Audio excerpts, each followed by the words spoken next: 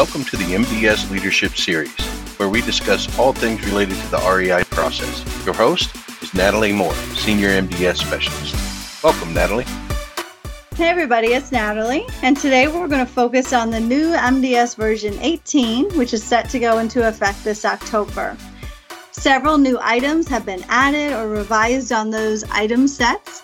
Many of those items are considered social determinants of health, or SDOHs. Joining me today to discuss these, as well as help us understand how to start preparing for all these changes, is our MDS specialist from the DHC communities in Delaware, Barbara Cronin-LaPerche. Welcome to the podcast, Barb. It's great to be here, and thank you so much for inviting me. Yeah, so I thought we should begin with one of the most basic questions, which is, what are these SDOHs that are being added to the MDS? So the social determinants of health that are being added to the MDS include such things as an ethnicity, race, language, transportation, health literacy, and social isolation. As you can tell, these are non-medical factors that can greatly affect a health outcome, which we can look into and clearly see if somebody's socially isolated or unable to understand directions, that's going to impact their outcome. So Natalie, that being said, who should we interview in order to collect this information, which we will be required to complete the new item set on the MDS? All of our residents who are in either that Medicaid or Medicare certified bed that require the MDS all have to be interviewed to gain insight to these questions. And with that, we're really going to see our residents in a way that we never have before. Can you tell me, beside the resident, is there anyone else who can provide this information about the social determinants of health? Yeah, so this gets a little murky. For the race, ethnicity, and preferred language items, the family or their representative can be asked, but only if the resident is unable to respond. And for those other social determinants of health, which are transportation, health literacy, and social isolation, those are intended to be a resident self-report item only, and so that means no other source should be used to identify a response. Now, in the response section of those MDS items, they do give us codes that are available in those circumstances when the resident is unable or unwilling to respond. But again, even if they are unwilling or unable to respond, we are not to gather that data from any other source. Can you tell me what specific time frame and the team, during which these interviews must be completed? Yeah, so like all interviews with the MDS assessment, it has to be conducted during that 7-day look back time frame, which is our assessment reference date, or ARD, plus the 6 previous days. And one thing I want the teams to note is that we really have to continue to pay attention to how we're signing Section Z to ensure that the date in Section Z reflects the date that the interview was actually conducted, not data entered, so that we can show compliance with the interview guidelines. So once we have successfully collected all this information and we've coded it on the MDS, is there anything else that the team should be doing with this information? Absolutely. We're going to gather all of this data, but we can't just use the information to code the MDS. We have to think beyond that. We're going to have to take this information to develop the person-centered and culturally competent care plan to address the risks that really could affect a successful discharge back to the community, among all the other things these social determinants of health are going to impact. As I previously mentioned, transportation is another social determinant of health. Can you provide some insight as to why we would need to collect such information? Yeah, so I'll just tell you what CMS provided as far as insight to the rationale for collecting those items regarding the barriers to transportation. So CMS stated that access to transportation for ongoing healthcare and medication access needs is essential for effective care management.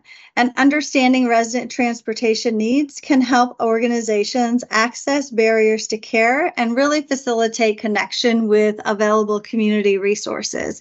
It does, in fact, facilitate better care coordination and discharge planning for follow-up care. So once we have determined that there are challenges to the resident regarding transportation needs, what are we supposed to do based on a community level? Yeah, so of course, we should take that information and make some care planning considerations. So let's say, for example, during the social services admission intake, they identify the resident is no longer able to drive and they have no other means of transportation. As part of the discharge care plan, the social service director should include interventions for transportation resources. This should also prompt them to note that they'll want to provide a list of public transportation options with the resident during their next care conference. So these questions are going to change the way we think about how a resident can truly achieve a successful discharge back home. Just to dive a little deeper into transportation, who is responsible for payment and setting it up specifically? That's a great question. So I think at this point, we have really incorporated making that follow-up PCP and any other appointments that should take place after discharge as part of our due diligence in our discharge planning process. Moving forward, we're going to take the information that we're gathering in regards to their transportation needs, understand those, and that's really going to help us assess barriers to care and facilitate connections with those available community resources. While we're not financially responsible for their transportation needs post-discharge, we are obligated to provide resources available in the residence community and possibly even facilitate scheduling transportation for them as we're scheduling those follow-up appointments. Thanks for clarifying that. Moving on to health literacy. How do you feel health literacy impacts our residents' care? Well, I'm going to piggyback again on what CMS has said in that draft REI user's manual. And so they say that, like the language barrier, low health literacy interferes with communication between the provider and the resident. So if we just think about how language barriers and even possibly the inability to read could adversely affect the resident's ability to, we'll say, follow a treatment plan or take medications as instructed. We've never really asked these questions of the resident before, and as I begin to process why we should, I quickly realized that issues with health literacy, as well as what we just discussed, the lack of transportation, have a direct correlation to negative outcomes, higher healthcare costs, emergency department recidivism. I mean, the impact is seriously endless. So true. What should be addressed in our care planning process once we've identified that there are health literacy issues? Yeah, so just like with the transportation question, once we've identified an obstacle, we have to create a clearer pathway for our resident. Now, are we going to be able to teach the residents how to speak, read, or write in English? No, of course not. But what we can do is provide materials in their preferred language, provide their interpreter, and or make sure their caregiver is present anytime we're giving them essential healthcare information. When we've identified a resident who's unable to read, we must then read the materials we're providing to them or make sure that an interpreter is present. So for example, we have a resident who's unable to read. Their discharge plan is to go home with their daughter. As we develop the discharge plan, we would note that the resident requires his daughter to be involved in all aspects of care, that all discharge teaching, including the transfer of that reconciled medication list at discharge, will need to be completed both with the resident and his daughter due to the resident's low health literacy. And of course, we can't forget the care plan. That should include all of those problems that we've identified, include some good goals, and then all those interventions we just discussed. Thanks. Another SDOH that was mentioned earlier is social isolation. CMS has tied the challenge of social isolation back to language, race, and ethnicity. As you previously stated, I also looked at the REI manual, and the draft manual states that programs to increase resident social engagement should be designed and implemented while also taking into account an individual's needs and preferences.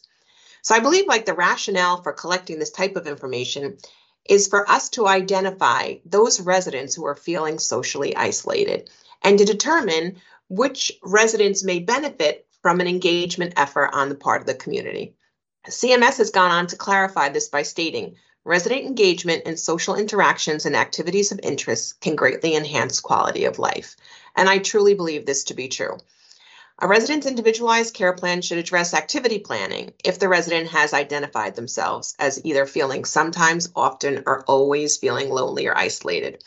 So how do you think that we should go about addressing a resident who has responded to the questions and is feeling socially isolated? Well, I just have to say that I am so happy that CMS is focused on social isolation because historically, this has just been an unspoken plague for the elderly. And as we saw during the pandemic, can have catastrophic consequences. So now we have this amazing opportunity here to help our resident cultivate socialization, which is something even I can acknowledge becomes challenging as we're aging, right? So I would recommend that we just start with the activities interview. They ask questions about the residents' preferences, their customary routine, and activities they would enjoy. So as we're discussing the types of activities our residents would enjoy while in the community, we can help them identify some group activities that they might like to try, as well as some other engagement opportunities. Another change to our discharge process should really be providing the resident with community resources so that they'll continue to have increased socialization once they're at home. So based on this discussion, it's very evident that the SDOH really truly impacts many aspects of the resident's care. And we should consider this during our care planning process. As we know, care plans are becoming more individualized and resident-centered. So how do you think that we should proceed with the care planning process, and any thoughts? Yeah, absolutely. I just can't emphasize enough that we're not just asking these questions to code the MDS. So throughout the interviews and those follow-up conversations, the staff is not there just to simply obtain the answers needed to code the MDS, but they have to change their mind frame and what we're actually trying to accomplish here. So we're really trying to seek to understand the residents' values, their preferences, what are their risks, and what are their strengths. So this focus is going to allow us not only to code the MDS accuracy, which is always our goal, but to develop a person-centered care plan and start identifying risks that will help them create an ultimately satisfying individualized discharge plan so that they'll be successful once at home as well. That sounds like a great plan.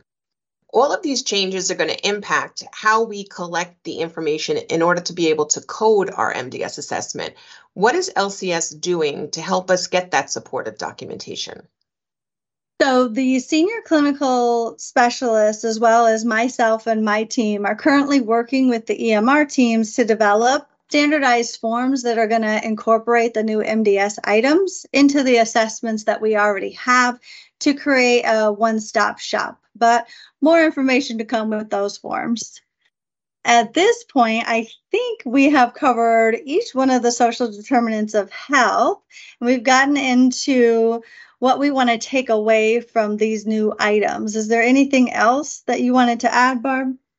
No, I agree that this is a very exciting time to be in the industry, and the person-centered care plan should really be focused on these social determinants of health that are data collected during that look-back period. So thank you. Yeah, absolutely. I am excited to see the positive impact this is going to have on our residents. And thank you so much for taking the time to discuss this with me today. Thanks for having me. Absolutely. And so, team, if you have any questions, please feel free to reach out to your clinical and MDS specialists. We'd be happy to assist you. And as always, thank you for everything you continue to do every day for our residents and families. It is noticed and appreciated by the LCS Health Services Division. And thanks again for taking the time to listen in to this episode of the MDS Leadership Series. Be on the lookout for the next edition of the MDS Leadership Series podcast, where we're dedicated to the continuing education of our MDS nurses. This has been a Healthcare Highwire presentation. Never stop